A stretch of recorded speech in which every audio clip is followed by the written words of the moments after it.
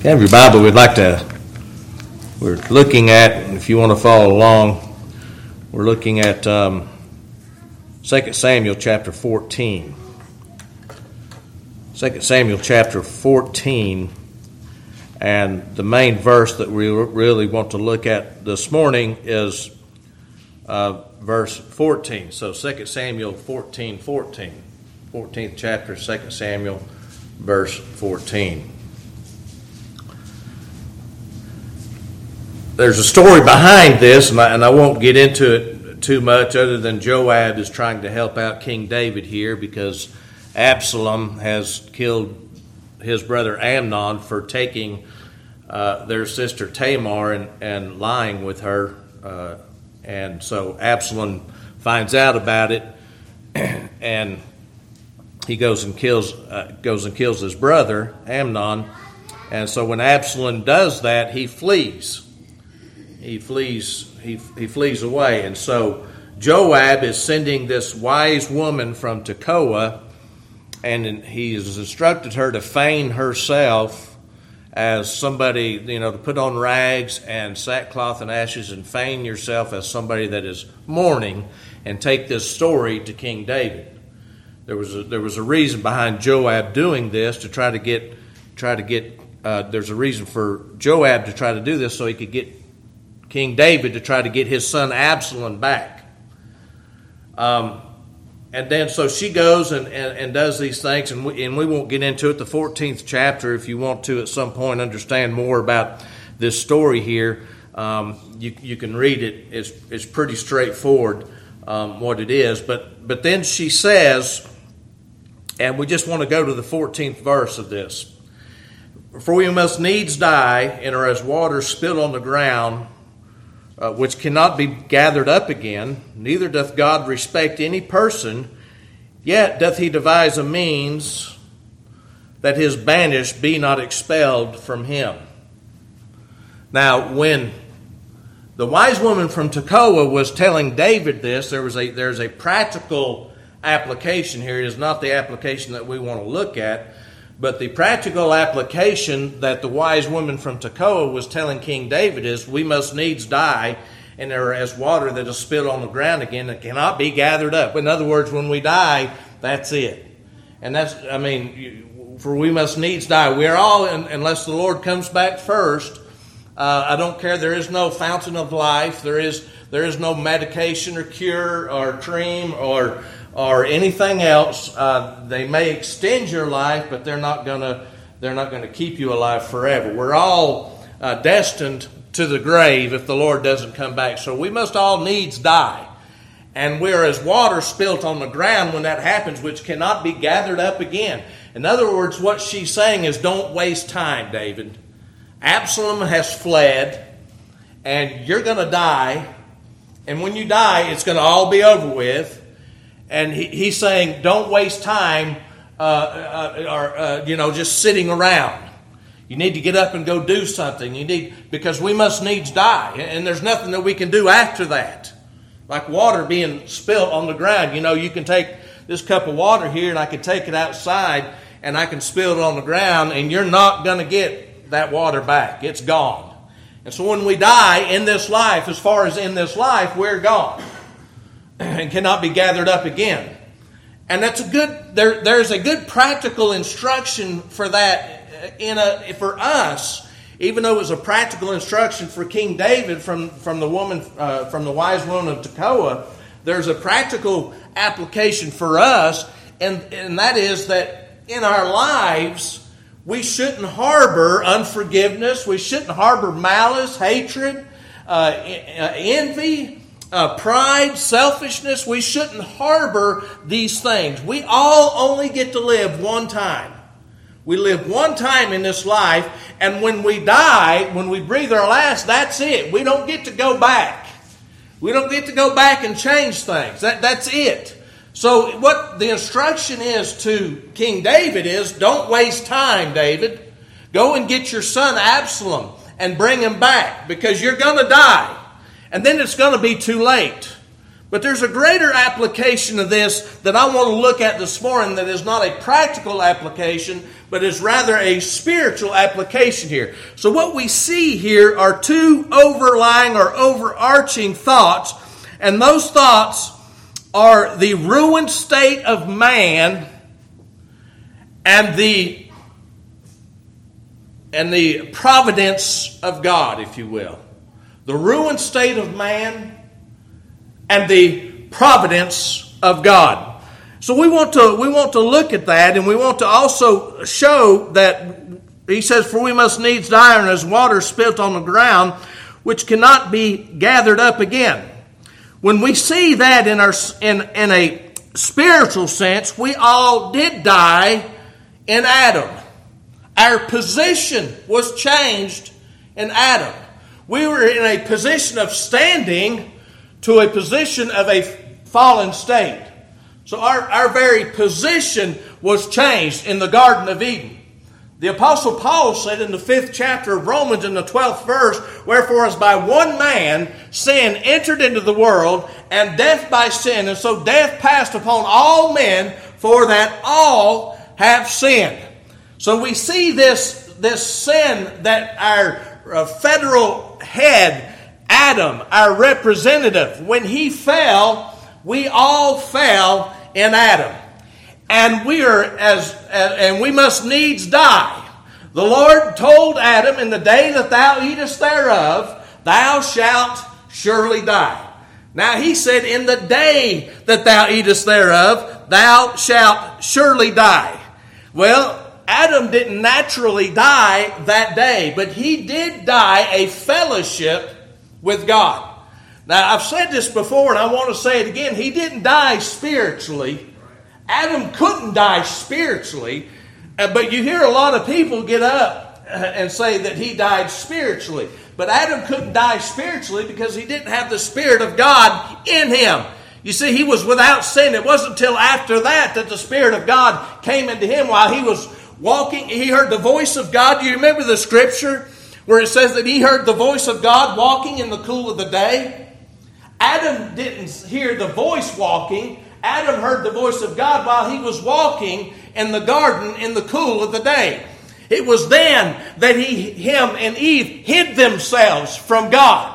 See, it was then that they were ashamed of their nakedness. They were ashamed of who they were. They weren't ashamed before that. He was walking freely about the Garden of Eden. But when the Lord spoke to him, and I believe that's when he was born again by the Spirit of God, you can see right after that they begin to hide themselves and try to get away from God. And I believe that's when he received the Spirit of God. He received that Spirit of God, brothers and sisters, because Adam was in the same condition that we were in before the Spirit of God came into us by the will of God. And that is that we were all dead in trespasses and in sins. So we see there that in Romans, there's several places we can go to, and I don't think we need to belabor the point. In Romans chapter 5 and about verse 18,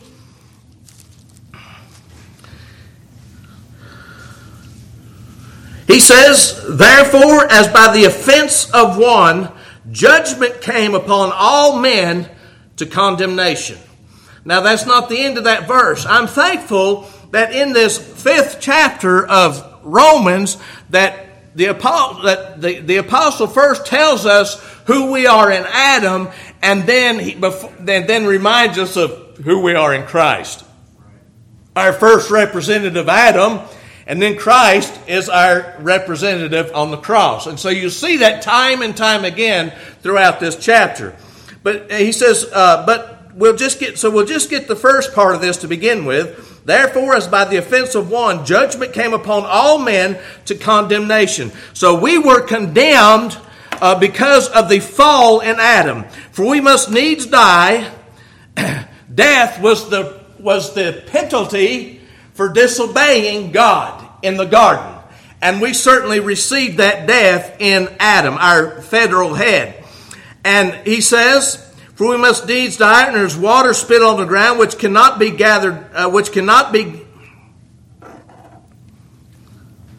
For we must needs die, and there is a water spill on the ground which cannot be gathered up again. Neither doth God respect any, yet doth he devise a plan that his banished be not expelled from him. We were his banished. That word banished simply means to be thrust out. We were banished. When you banish somebody or you banish something, you thrust them out. I banish you. We were banished from God, by God. You remember when Adam and Eve were banished? They were thrust out of the Garden of Eden. And a sword was there at the east side, turning every which way to keep the way of the tree of life. They were thrust out from God. But listen to what he says. Yet doth he devise a means that his banished be not expelled from them. His banished. We were banished. And we're as water that has been on the ground. He says, for we must needs die, and as water spill on the ground, which cannot be gathered up again. We've been banished. The death is the pronunciation of that banishment, of being thrust away from God. And we're as water that is spilled on the ground, which cannot be gathered up again. There's nothing that we could do in order to bring us back into the fellowship of God. It would be just as likely, as I've already said, of taking this cup of water and pouring it outside and you gathering every drop of that water back in that cup. It's not going to happen. I want to tell you what, dear child of God, when the Lord banished us and we died in Adam, I want to tell you it was a done deal as far as man is concerned. There was nothing that we could do about it. The sentence of death was upon us. The law could not save us. For we know that what things the law saith over in Romans chapter 3 and verse 19. For we know that what things soever the law saith, it saith to them that are under the law, that every mouth may be stopped, and the whole world become guilty before God. For by the law is the knowledge of sin. I missed about half of that 20th verse there. In Romans chapter 3. Therefore, by the deeds of the law, he says, now we know that what things soever the law saith, it says to them who are under the law, that every mouth may be stopped, and all the world may become guilty before God. Therefore, by the deeds of the law, there shall no flesh be justified in his sight. For by the law is the knowledge of sin. The law brings about a knowledge of sin. It shows us who we are. And it doesn't matter, in Hebrews chapter 10. Let me go over there. I've got several places I want to go to, which shouldn't be a whole big surprise. For the law of having a shadow of good things to come and not the very image of the things. Now he's talking about the law. Can never with those sacrifices which they offered year by year continually make the comers thereunto perfect. The law wasn't there to make us righteous. The law wasn't there that people had to follow the law before Christ. You know, people say, well, in the Old Testament, they had to follow the law if they wanted to go to heaven. That wasn't the purpose of the law. He's telling you this right now about the sacrifices that were going on in the Old Testament. And they weren't there. The law could not make the comers thereunto perfect. For then would they not have ceased to be offered? Paul asked this question. If they could follow the law, God's law under the Old Testament, would they not cease to be offered? The work would be done? He said no. He says because that once the worshipers once purged should have no more conscience of sin. In other words, that should do away with it. But in those sacrifices there is a remembrance again made of sins every year, for it is not possible that the blood of bulls and goats should take away sins. So we see that the purpose of the law is not to ascribe to righteousness. The purpose of the law is to show us how unrighteous we really are. Now, when we look at the law, a dead alien sinner doesn't feel condemned by the law because the law has not been written in their heart. They know what's right and what's wrong legally. They know what's right and what's wrong by what's printed in a book or a stop sign that's on the side or a speed limit sign on the side of the road. So we have, even the dead alien sinner has an intuitive knowledge of what's right and what's wrong by what they see, by what they experience in this life. But I want to tell you that doesn't excuse man for his sins.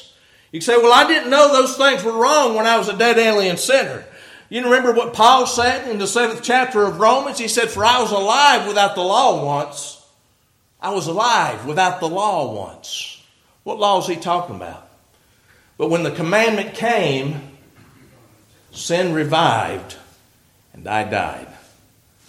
When's Paul talking about when that commandment came?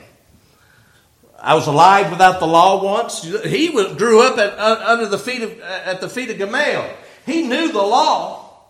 He could read the law and tell you everything that the law said. So he knew that part of the law. But the law that he's talking about when he says I was alive without the law once, he's talking about when he was a dead alien sinner. But I was alive without the law once, but when the commandment came, sin revived. And I died. Sin revived. You know what happened? Sin came alive. He began to see who he was. Not now, he wasn't pointing at other people, telling them they weren't following the law as a Pharisee, and pointing at other people, telling them you have to do it this way and you have to do it that way. That's the law of Moses. Now the finger is pointing the other way.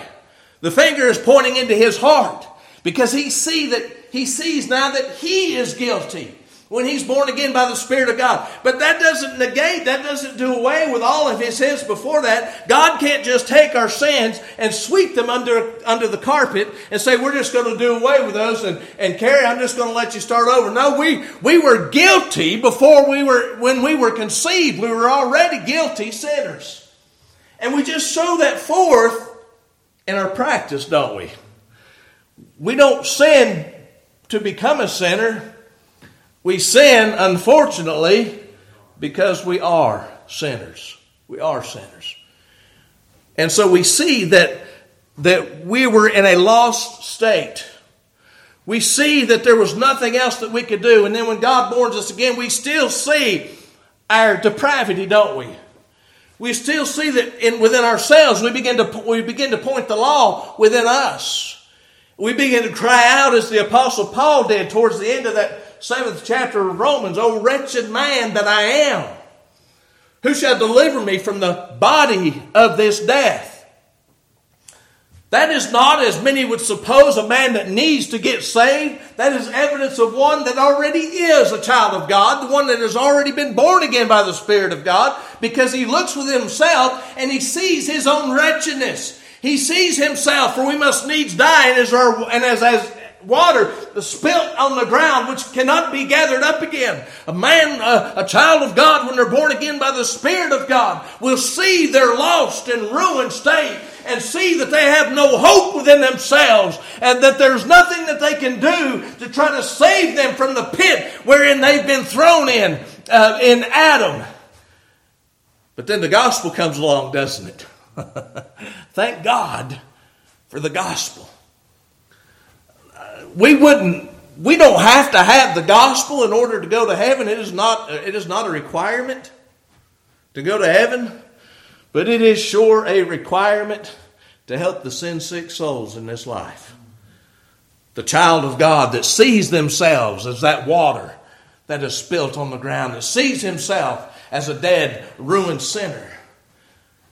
And it's the Lord that comes to us, but we haven't gotten there yet. We'll tell you the rest of the story, as Paul Harvey would say, as we go on. So we see in 2 Peter chapter 2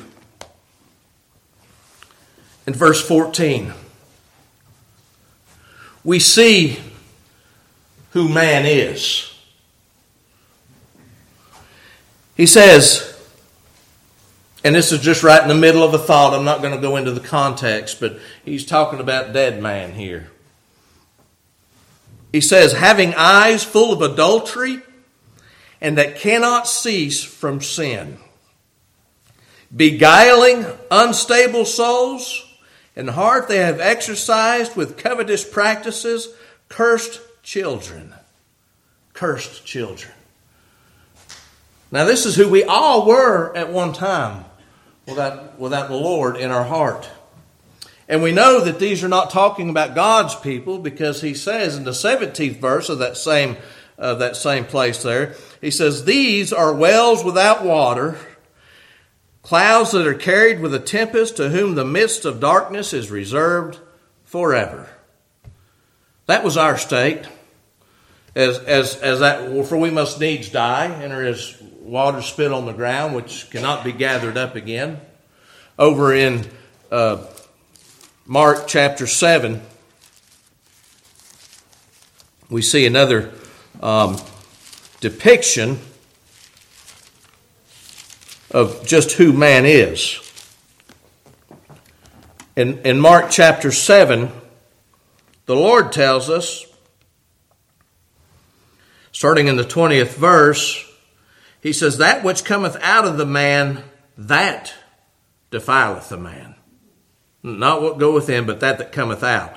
And then he names 13 things here that show forth what is in man's heart. Just like that over in the 3rd chapter of Romans, when the Apostle Paul was saying there is none good, no, not one. And he goes into this long list of 13 or 14 things as well, saying that their mouth is an open sepulcher, and curse and deceit is in their tongues and things like that. Well, the Lord says this, for from within, out of the heart of men. This is what comes out of the heart of men. When he's talking about the heart of men, he's talking about the seat of affection. When he's talking about the heart of man, he's talking about the seat of affection, which is manifesting what comes out, is manifesting what is in. It's in the seat of man, the seat of his affections, the center of his affections. For from within, out of the heart of men, proceed evil thoughts, adulteries, fornications, murders, thefts, covetousness, wickedness, deceit, lasciviousness, an evil eye, blasphemy, pride, foolishness. Now, I just want you to think about that. God doesn't rank these sins as one being greater than the other. He doesn't rank murder and evil thoughts and that higher than having pride or foolishness. He's just telling you where that emanates from. When a man becomes prideful in himself, that is, when he becomes selfish, self-willed, and prideful in himself or herself, that's coming from the seat of affection that man has. Now, thankfully, we have something other than that. I want to tell you something. That is still in your heart. Believe it or not. Those things are still there. They're in your heart. A lot of people say, I don't understand how Hitler, no, I could never be a Hitler. And I'm not suggesting that you could be or that I could be. Don't get on Facebook and start ruining, start smearing my name any more than it already is. But you give somebody that power. You give somebody the power that he had, you'd be surprised what any one of us might turn into. It's not that he was any more evil. He had the same thing in his heart that me and you have sitting right here in the Lord's house. The same thing. He just had the ability to promote it. See, if we had, it'd be scary. If you had the ability to, I don't know how many times in the workplace, in my workplace, which is across the state, that I have worked with people for years, and good people to work with, good people to work with, very kind, easy to get along with, but then they get in a supervisory position where they're supervising, and some of them will change just like that. Goes right to their head. You see, we've all got that ability. We've all got that nature within us. And that's because we must needs die. That's because we all died in Adam. But thanks be to God, if you're born again by the Spirit of God, you also have the fruit of the Spirit, which is totally opposite, which is totally 180 degrees opposite the other way. Love, joy, peace, long-suffering, goodness, gentleness, meekness, faith, temperance. Doesn't even sound like this list. Right? It's a totally 180 degree difference, which tells me one thing. I've got a decision of who I want to follow. I got a decision every day. Every time I get on the computer, every time I talk to somebody, I have a conscious decision. And I can't say, well, that's just my Adam nature and that's just who I am. No, you're better than that. Because you have a decision every day. Do you want to follow the man's heart? Or do you want to follow the Spirit of God, the fruit of the Spirit that is within you? Do you want to bear that fruit? Or do you want to bear the fruit of man? You remember he said in the 12th chapter of Matthew, an evil tree doesn't produce good fruit, and a good tree doesn't produce evil fruit. For by their fruits ye shall know them. Now we've all got the ability, as I've already said, everybody in Adam has the ability to produce evil fruit, because we all, if you look at it the way that the Lord was looking at it, we all have that evil tree in us, right? But you see somebody producing good fruit, that's somebody like Brother Brian was saying in his prayer, that's magnifying the Lord. That's showing themselves as a child of God. Not boasting or being pompous about it, but being humble and humility and seeking God.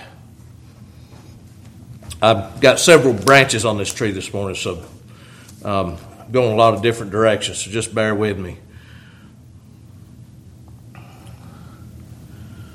He says, for we must needs die, and there is water spilled on the ground, which cannot be gathered up again. Neither does God respect any person. God does not respect any person. Wait a minute, God does have respect for people. And then there are places where it says God is no respecter. Apostle Peter talked of the place where God is no respecter of people. So how are we? Well, let's put it in context. Very early on, we see where the Lord God said he had respect unto Abel and his sacrifice, but unto Cain and his sacrifice he had no respect. In other words, the Lord discriminated.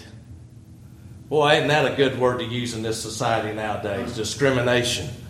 The Lord discriminated. I want to tell you something. If you're married or ever been married, you've discriminated. You've discriminated. I have discriminated with my wife with every other woman in the world. And she discriminated and just chose me. Every one of us has discriminated. I discriminated this morning when I came to this church and not some other church out there. I've discriminated. It's okay to discriminate in certain ways. The Lord discriminated. He said, Jacob have I loved, but Esau have I hated. You know what that is? That's having respect. He's a respecter of person. He was discriminating between Jacob and Esau. He loved Jacob, he said, but he hated Esau. Was there anything wrong? Is there anything wrong with God being a respecter of persons in those situations? Absolutely not. God is all sovereign. God can love who he loves. He can have mercy. As Paul says, I will have mercy on whom I will have mercy, and I will have compassion on whom I will have compassion. The opposite side of that is, I won't have mercy on those whom I don't want to have mercy, and I won't have compassion on those whom I don't want to have compassion. And yet people say that's an unrighteous God, but we discriminate all the time in our lives. We do it justly too, by the way. Justly. I'm not talking about false or bad discrimination. But we discriminate all the time. in a good way. I'm talking about in a good way.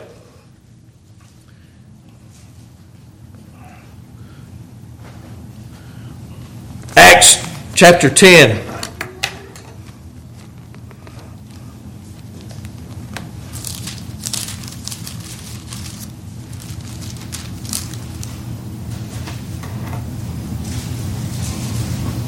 Verse 34.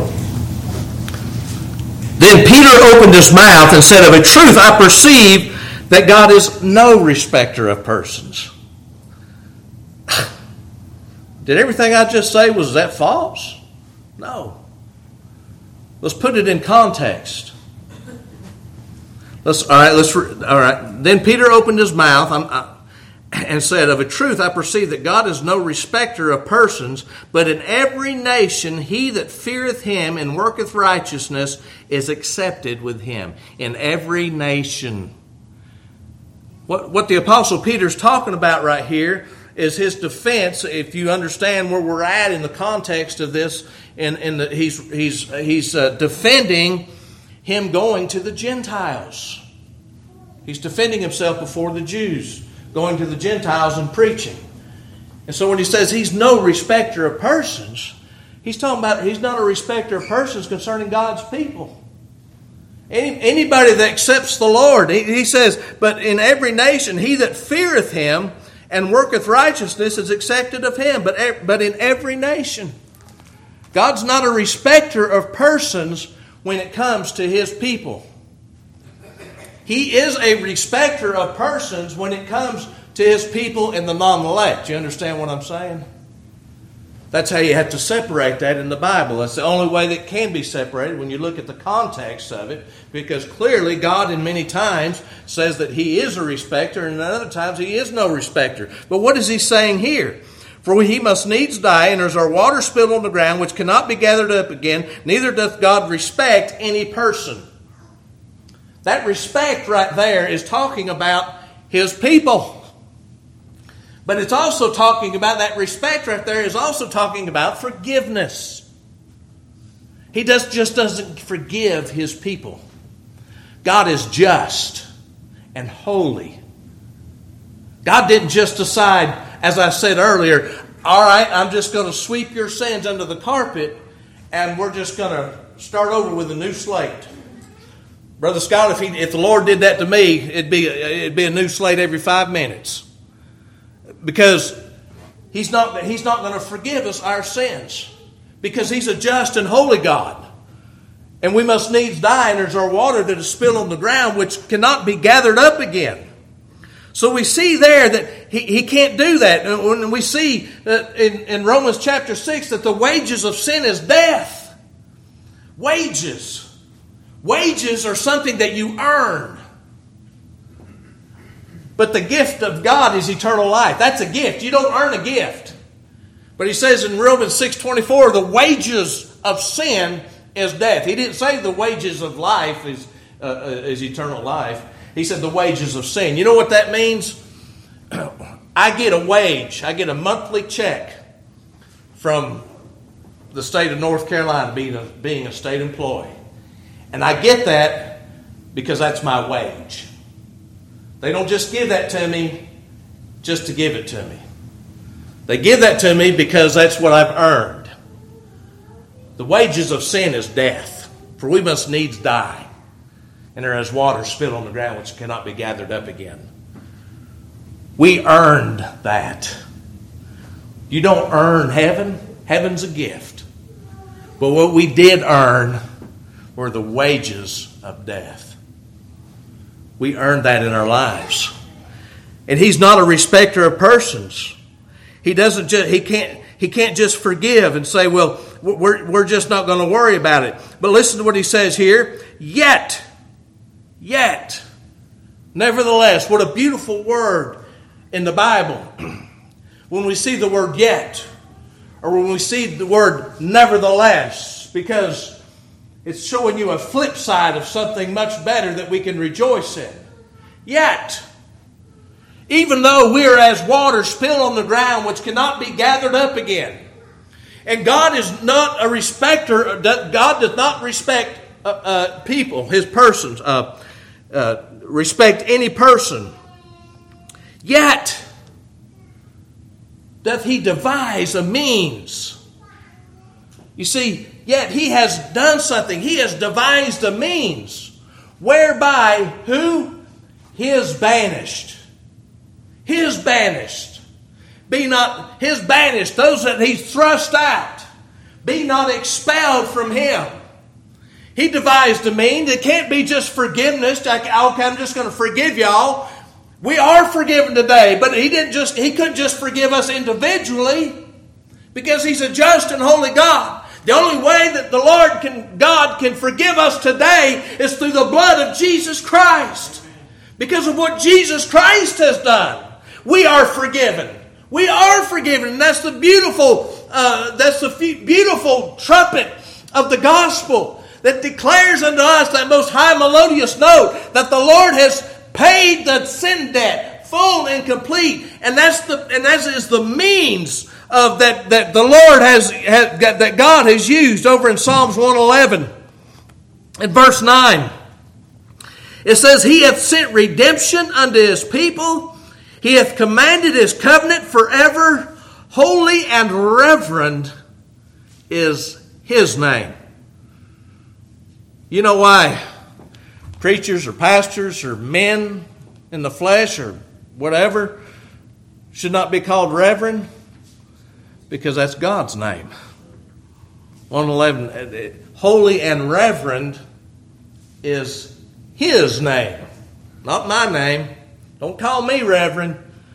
You want to call somebody reverend, you speak to Jesus Christ. You speak to the Lord God Almighty. He is holy and reverend. But He has sent redemption unto His people. And how was that sent unto us? It was sent unto us by the blood of Jesus Christ. What Jesus Christ did for us on the cross at Calvary. The Lord Jesus Christ is our mediator. That's the means. There is one mediator between God and man, the man, Christ Jesus.